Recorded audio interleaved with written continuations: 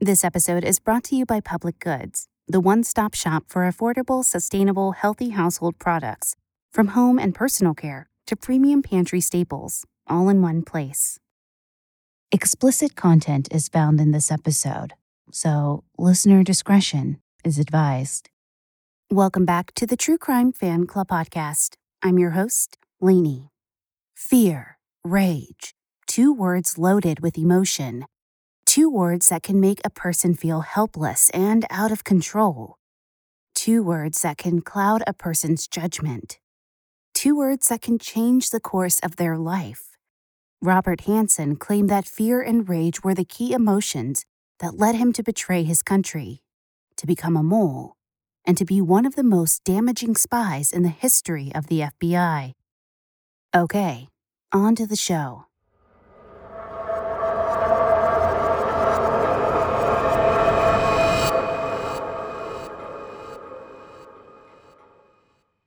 On April 18, 1944, Howard and Vivian Hanssen welcomed their only child, Robert Philip Hanssen, into the world.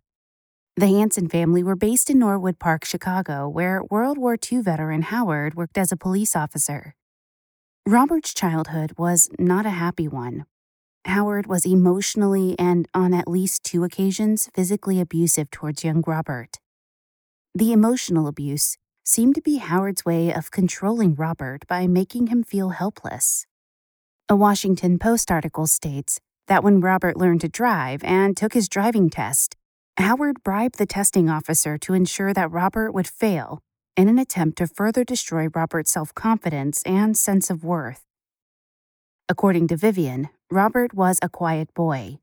The abuse caused him to withdraw further. He sought solace in books and was happiest in the safety and comfort of his bedroom, reading a spy novel. However, friends report that there was a side of Robert that his parents weren't privy to. His friends saw him as a risk-taker, someone who would follow through on fun and crazy ideas, someone who would have car races in suburban streets. From an early age, there were two sides of Robert Hanssen. Howard had struggled to make ends meet as a police officer and wanted a better life for his son than he had. He wanted Robert to pursue a career in medicine. After Robert graduated high school in 1962, he began the first of 9 years of college education. He attended Knox College in Galesburg, Illinois, nearly 200 miles away from his childhood Chicago home, where he studied chemistry and Russian, as well as taking pre-med classes at his father's insistence. Robert hated his pre-med classes, and he started to resent his father for pushing him into them. Robert did not want his father to visit him at college, for fear that his father would do something to embarrass or distress him. During one visit, Howard spoke to Robert's professors and spoke badly about Robert. In 1966, he graduated with a bachelor's in chemistry and began applying for jobs. After losing out on a position as a cryptographer for the National Security Agency, he went back to college. Howard was determined that Robert would go into a medical field, but Robert had no interest in being a doctor, and instead, he decided to study dentistry at Northwestern Dental School. He wasn't really interested in being a dentist either, but he chose to compromise his happiness for the sake of pleasing his father. While Robert was in college, he met Bernadette Walk, who was also known as Bonnie. The pair met when Robert was working as a recreational therapist at a psychiatric facility. Robert and Bonnie began dating, and on August 10, 1968, the pair married.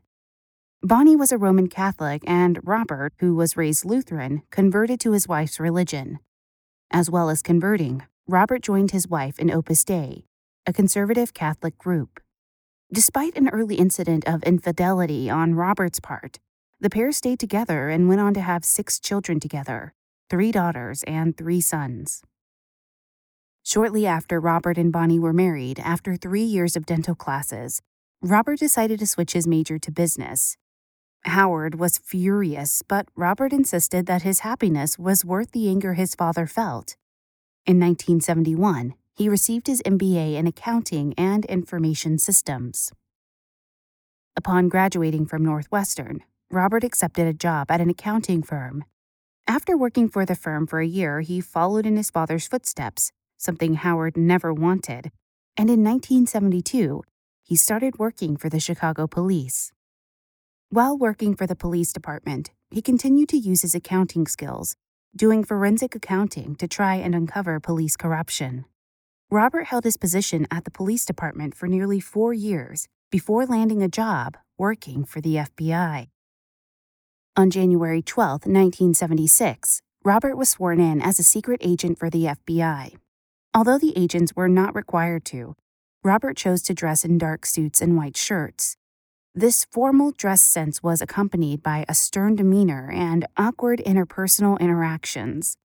Other agents were not drawn to Robert, and he was once again a loner who withdrew from those around him. Robert was stationed in Gary, Indiana, where he was a criminal investigator. In 1978, Robert was moved to New York and he began working for the FBI's Soviet Counterintelligence Unit. And in 1979, Robert made the decision to betray his country. He had become increasingly frustrated with the FBI and the agents he worked with, and those feelings led him to his life of espionage. He started by sharing classified information with GRU, a Soviet military intelligence agency. The package, which was dropped to the Russians, revealed the identity of an FBI agent who was working as a mole in the GRU. Dmitry Polyakov, who had been spying for the Americans from deep inside GRU for 2 decades, was arrested and executed when his true identity was discovered. This wouldn't be the only information Robert would part with. Over a period of 2 years, Robert continued to feed information to the Russians in exchange for money. By the time his wife caught on to him in the early 1980s, Robert had received tens of thousands of dollars in exchange for information. According to Bonnie in a New York Times article, she entered the basement of their Scarsdale, New York home where Robert was working. Robert quickly covered up what he was working on, which made Bonnie suspicious, and she began asking questions. Robert eventually confessed that he was working with the Russians, but said that he was giving them incorrect information and was not actually giving them anything they could use. This, of course, was not true, but Bonnie trusted her husband and believed his confession. Bonnie insisted that Robert confess to their Opus Dei affiliated priest, so the pair drove to meet with priest Bucchiarelli. The priest told Robert that if he donated all the money that the Russians paid him to charity and promised not to work with them again, then he didn't have to tell the FBI what he had done. Robert agreed to this plan, and Bonnie hoped he would stick to it. When she asked about donating the money to charity, Robert revealed that the sum he received was around $30,000 and most of it had already been spent. Robert assured his wife that he would donate the money as promised, little by little. At times, these payments appeared to cause financial hardship for the Hanssen family, but Bonnie was fastidious about the payments being made, no matter what. In 1981, Robert was transferred from New York to Washington, D.C. Initially, he worked in the FBI's budget unit where he wasn't privy to any information that would interest the Russians. However, before long, he was working in the Soviet analytical unit with access to valuable national secrets. In 1985, Robert moved back to New York to be a supervisor for a technical surveillance squad. While in this role, Robert continued to have access to sensitive information pertaining to Russia. Bonnie would occasionally question Robert about whether or not he had gone back to spying for the Russians, and each time, Robert denied this was the case. Bonnie didn't push things and took her husband's word at face value. Robert told Bonnie in 1985 that he had finished making payments to charity, and the couple purchased a modest and affordable 3-bedroom home in Yorktown Heights. Bonnie later said that the house was her idea. She wanted a home they could easily afford so Robert would not have any financial reason to spy for the Russians again. Little did Bonnie know, her husband was tempted back to spying, and he hid it from her for the next 15 years. The FBI has confirmed that from October 1985, Robert was back spying for the Russians and was actively engaged with the KGB. Robert anonymously shared classified documents with the KGB, signing the communication with the letter B. Around October 1st, Robert sent a letter to the home of a Soviet embassy official who resided in Virginia. The information shared in the letter pertained to the identity of KGB agents who had been cooperating with the FBI. Valery Martinov, Sergei Moronin, and Boris Yuzin were all recruited by the United States Intelligence Service and were all sharing Russian secrets with the U.S. When the Russians found out that these men had been betraying their country, they were arrested. Valery and Sergei were executed for their crimes, while Boris went to prison but was later released. More documents were sent to the same Virginia address in mid and late October. Robert received compensation for his spying in early November when he collected $50,000 from a dead drop site in Nottoway Park, a park located in the Virginia town of Vienna, 16 miles from Washington, D.C. Along with the money was a note, the contents of which is not known. After more than 6 months with no written communication that we know of, Robert sent 2 more letters to the KGB in 1986. This time, instead of being signed B, they were signed Ramon. Robert would continue to use the name Ramon in his interactions with the KGB for some time. After these letters were delivered, the communication was altered for a short period of time. Instead of leaving notes at the dead drop site, the KGB put an ad in the Washington Times that read, Dodge 71 Diplomat, needs engine work, 1000. Phone 703-451-9780. Call next Monday, Wednesday, Friday, 1 p.m. The ad ran for 4 days, from July 14th to July 16th, 1986. What looked like a normal advertisement for a used car was actually a coded message intended for Robert. The following week, Robert called the number and spoke to a KGB agent. After further phone conversations, a dead drop was arranged and Robert collected $10,000 and a letter from a prearranged spot in Nottoway Park on August 19th. Over the next year, Robert would send at least 3 letters and packages to the KGB in exchange for $10,000 cash, which he once again collected from Nottoway Park. On September 26, 1987, Robert went to the dead drop site, but this time he was leaving something to be collected. A letter and a package containing classified documents. Whatever was in the package was obviously very valuable to the Russians, since 3 days later a bank account in Moscow, in Robert's name, received a deposit of $100,000. This amount of money was far more than Robert had received in the past. Another $100,000 was deposited in the bank account in November, and smaller cash amounts were left in Nottoway Park. All told, Robert was paid around $230,000 by the Russians in 1987. In 1988, Robert and the KGB corresponded numerous times via letters, packages, and discs that were either left at Nottoway Park or were sent to a Soviet accommodation address in Virginia. Robert received $185,000 in cash and 2 diamonds, which he requested in lieu of cash in exchange for information relating to national defense and communication intelligence. Robert shared information about the FBI's double agent program that was being run, as well as the identity of a Russian agent who had defected and had started working for the United States. These exchanges continued in 1989, with Robert receiving over $271,000. Despite requesting that the KGB pay some of his compensation with diamonds instead of cash, perhaps to stay under the radar, Robert returned 2 of the diamonds to the dead drop site and asked for them to be exchanged for cash. In 1990 and 1991, the exchanges slowed, with Robert being paid $115,000 and $64,000 for each year. Then, at the end of 1991, the exchanges stopped. Around this time, Robert's brother-in-law, Mark, who was an FBI agent working out of Chicago, became aware of a large amount of cash being kept in Robert and Bonnie's home. It was more than a man of Robert's position would have. Mark also noticed that Robert would use cash for frivolous spending. Mark wondered if the money had been illegally obtained, and he decided to report his suspicions. However, Mark's report to his superiors did not result in an investigation. After 1991, it appeared that Robert Hanssen had changed his ways and had stopped spying for the Russians. There were no more dead drops, and it appeared that money didn't change hands. However, an FBI report released in 2003 showed that Robert was still somewhat active in the years following his apparent break. In 1992, Robert was transferred to the FBI Security Threat List unit. While in that unit, he hacked the FBI system and told his superiors that he did it as a way of proving there was a security flaw. This explanation was accepted, and the matter was not pursued.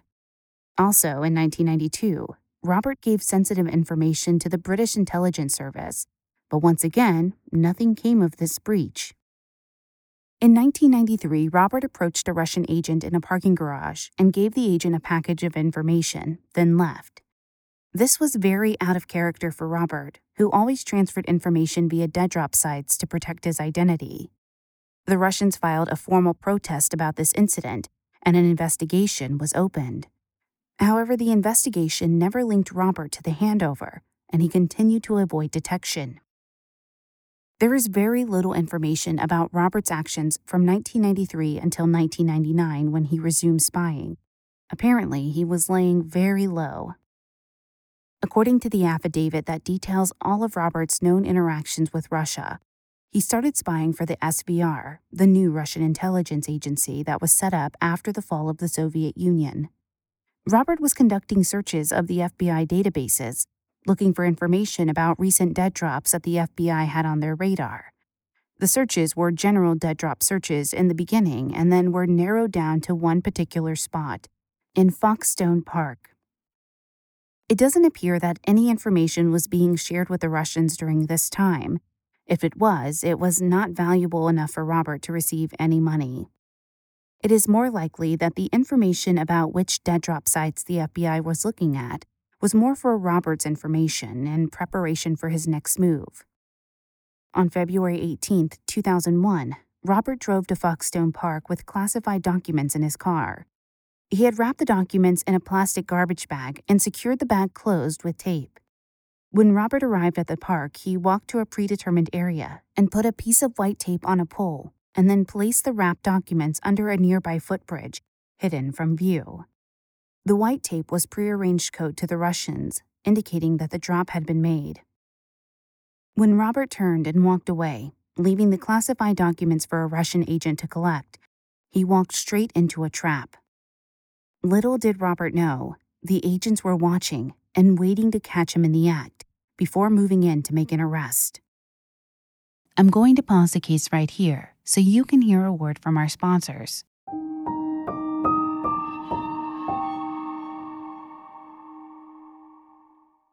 Okay, I'm back to talk to you again about public goods.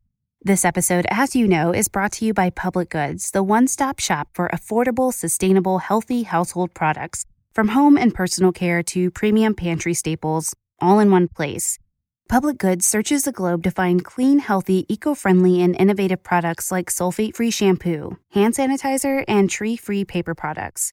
So far, I've been able to try a lot of products in my wonderful goodie box, but I have to talk to you about the shampoo and conditioner that I received. It is so luxurious in my hair, and I know this sounds strange, but it just feels clean. So I highly recommend that if you're looking for a one-stop shop to get everything you need, you definitely should try Public Goods. So if you're like me, knowing what's in your products and where they come from is important. Small changes in the way we shop can make a big impact on personal health and the world at large. And the wonderful thing about Public Goods, which makes me feel good about using their products and getting more of their products, is that they plant one tree for every order placed and have planted over 100,000 trees since September 2019.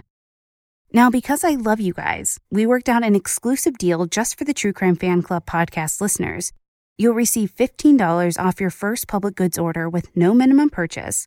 That's right, they are so confident that you will absolutely love their products and come back again and again, just like me, that they are giving you $15 to spend on your first purchase. You have nothing to lose. Just go to publicgoods.com/TCFC or use code TCFC at checkout. That is publicgoods.com/TCFC to receive $15 off your first order. And be sure to tag True Crime Fan Club and Public Goods on Twitter and Instagram to show me what you got. Get fresh, pre-measured ingredients and mouth-watering seasonal recipes delivered right to your door with HelloFresh, America's #1 meal kit. HelloFresh lets you skip those trips to the grocery store and makes home cooking easy, fun, and affordable. Now, if you think, okay, HelloFresh doesn't have what I'm looking for, that's just not true. There's something for everyone, including low-calorie, vegetarian, and kid-friendly recipes. The packaging HelloFresh uses to ship your food is almost entirely made from recyclable and/or already recycled content. One of my favorite parts is that you can save time and money and stress effortlessly by using HelloFresh. In fact, you can save 40% by using HelloFresh versus shopping at your local grocery store, and it's more convenient too. You can keep your fridge stocked by adding extra proteins or sides like garlic bread to your weekly order. HelloFresh is committed to making fresh, delicious food available now more than ever, and has taken extra steps to keep its employees and customers safe, including contactless delivery, tamper-proof packaging, and team member wellness checks. I haven't gotten my HelloFresh box just yet, but I have used them in the past, and I cannot wait for the fun recipes I'm sure I'm going to love. I promise you, if my husband Brett can use it and cook a delicious meal, anybody can. So, if you would like to enjoy HelloFresh, go to hellofresh.com/80TCFC and use code 80TCFC to get a total of $80 off across 5 boxes, including free shipping on your first box. Now, I know, have a seat, listen to that again. Go to hellofresh.com/80TCFC and use code 80TCFC to get a total of $80 off across 5 boxes, including free shipping on your first box.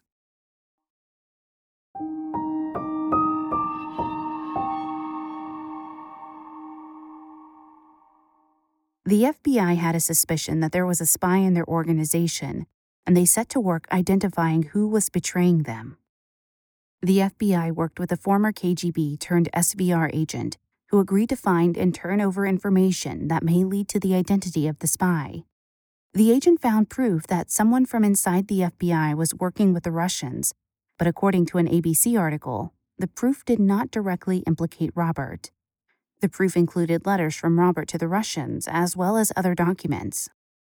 Tips and surveillance showed that Robert's actions closely matched those of the spy they were looking for, and a 4-month multi-department surveillance operation began. Agents from the FBI, CIA, Department of State, and Department of Justice combined their skills and resources in order to set a trap for Robert. This operation was made difficult because Robert was on the inside of the organization, and the people investigating him were his coworkers. Robert had access to the same systems that they used, and they noted that he frequently searched the systems to see if his movements had been noticed. To that end, they had to be careful about how they conducted the investigation. They had to make sure that Robert was unaware that he was under investigation, and they threw him off by asking him to develop new cybersecurity measures for the FBI, a job that they wouldn't entrust to someone they suspected of being a mole. This was done to boost Robert's ego and to give him a false sense of security. They used computer forensic techniques, undercover surveillance, and wiretapping to track Robert's movements and computer searches. Coworkers became witnesses, and day-to-day conversations became opportunities to collect anecdotal evidence. One coworker noted that Robert always used his Palm Pilot. For listeners too young to remember Palm Pilots, they were electronic notepads that sync to a person's personal computer, often used to make notes and save contact information. They were an early smartphone without the phone capability. The colleague decided to get 2 new Palm Pilots from the FBI, and he offered one to Robert, who declined. Robert said that he had placed his own encryption software on the device, which ensured that no one could get into it. This raised a red flag for the coworker, who in turn gave information about the potential importance of the Palm Pilot to the investigation. At the end of 2000, they transferred Robert from his position at the State Department, where he had worked for more than 5 years, to a role at FBI headquarters. Robert was placed in charge of a small team of people who were all aware that they were collecting evidence on Robert. He went from having legitimate reasons to access information about the Russians to a role where he had no need to access any files the Russians may be interested in. It is important to note that Robert was still able to access the information. This was an important step in the plan to catch Robert. The FBI wanted to see if Robert would still access the information when he had no work-related reason to. The 4 months of intense surveillance needed to end in an arrest and charges, and to do that, they needed to catch Robert in the act. So when Robert arranged to make the drop at Foxstone Park on February 18, 2001, the FBI was ready and waiting. They intercepted his communication with the Russians and worked out when and where the drop would be. They retrieved the package that the Russians had left for Robert, containing $50,000, then waited for Robert to make his drop. Robert climbed down under the bridge, tucked the package away, then climbed back onto the bridge where he shook the excess dirt from his shoes. He then walked, head down and hands in his pocket, back to his car. As he went to unlock his car, 2 panel vans pulled up beside him, and 2 van loads of armed SWAT surrounded him. Robert went quietly. He didn't put up a fight, and he asked for the guns to be lowered, saying they weren't needed. When he was arrested, Robert reportedly asked what had taken them so long, and that is a fair question.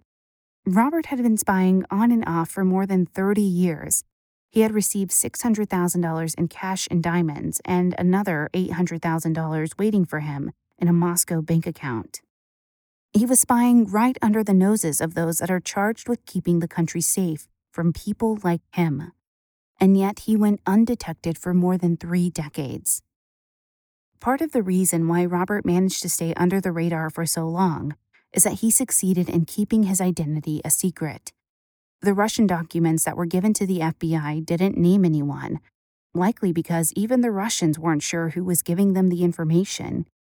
He refused to meet the Russians in person to further protect his identity. Robert also lived within his means. Despite acquiring hundreds of thousands of dollars in cash over 25 years, he still lived in a modest 3-bedroom house and drove a Ford Taurus. He didn't frequently splash out or flash his wealth around, which meant there was no attention to draw to him and no one asking where he got the money. The 21 charges of espionage and conspiracy to commit espionage were filed in federal court. Robert initially pleaded not guilty to all charges. However, Robert faced the death penalty, and a not guilty plea meant that the case would go to trial. Robert was caught red-handed, and a guilty verdict was likely. 57-year-old Robert was eager to have the death penalty taken off the table, and he quickly agreed to cooperate with the FBI in exchange for a plea deal that would spare his life. As a part of the plea deal, 6 charges were withdrawn, leaving Robert to plead guilty to 15 charges. He entered his guilty plea at a 10-minute-long hearing on July 6, 2001. While he awaited sentencing, he spent time debriefing the FBI, telling them everything he had shared with the Russians. In May of 2002, Robert stood before the judge and received his sentence. He was ordered to serve 15 life sentences, served consecutively, with no chance of parole. Bonnie Hanssen cooperated with the authorities, and as a result was able to receive the benefits of Robert's pension, which amounted to $40,000 a year. Of course, the question on everyone's lips once the case hit the media was, how did Robert stay under the radar for so long? Was he an impeccable spy who never slipped up? Or was it down to luck and chance? A 2003 FBI report that looked into Robert's espionage suggested that there were red flags that the FBI ignored or didn't follow up on as early as the 1980s. In the report, it says that Robert frequently mishandled information and violated procedures very early in his career, but there was no investigation. This may have been due to the cultural and systematic problems in the FBI and the mindset of denial that the FBI agent could be a mole. In fact, there were a series of breaches in the 1980s that the FBI blamed on a CIA agent because they were so sure there could never be a spy inside of the FBI. The report stated that in 1987, Robert made a security breach when he was debriefing a Soviet defector. While it was noted at the time that Robert was not to be trusted with sensitive information, there was no further investigation. Lack of promotion and other employment opportunities seemed to be the only consequence Robert ever faced until his arrest in 2001. At the time of this recording, Robert Philip Hanssen is serving his sentence at ADX Florence, a maximum security prison outside of Florence, Colorado. He is 76 years old. He has been in prison for nearly 20 years, and he will never be released. It appears that he is still married to Bonnie. Okay, fan club members, as I conclude this episode, my one question to you is, how will you sleep tonight? Thank you for listening. If you enjoyed this episode, please leave a positive review and rating on Apple Podcasts or your podcast player of choice. It really does help. You can find us on most social media platforms, Twitter at TCFCPod, Facebook.com/TCFCPodcast, Instagram at True Crime Fan Club Pod, and of course, our website is TrueCrimeFanClub.com. If you have an episode request, send us an email, tcfcpod@gmail.com. This episode was written and researched by Jessica Ann, content editing by Brittany Martinez, produced by the best in the business, Nico at We Talk of Dreams. Check him out on Twitter at We Talk of Dreams or WeTalkOfDreams.com.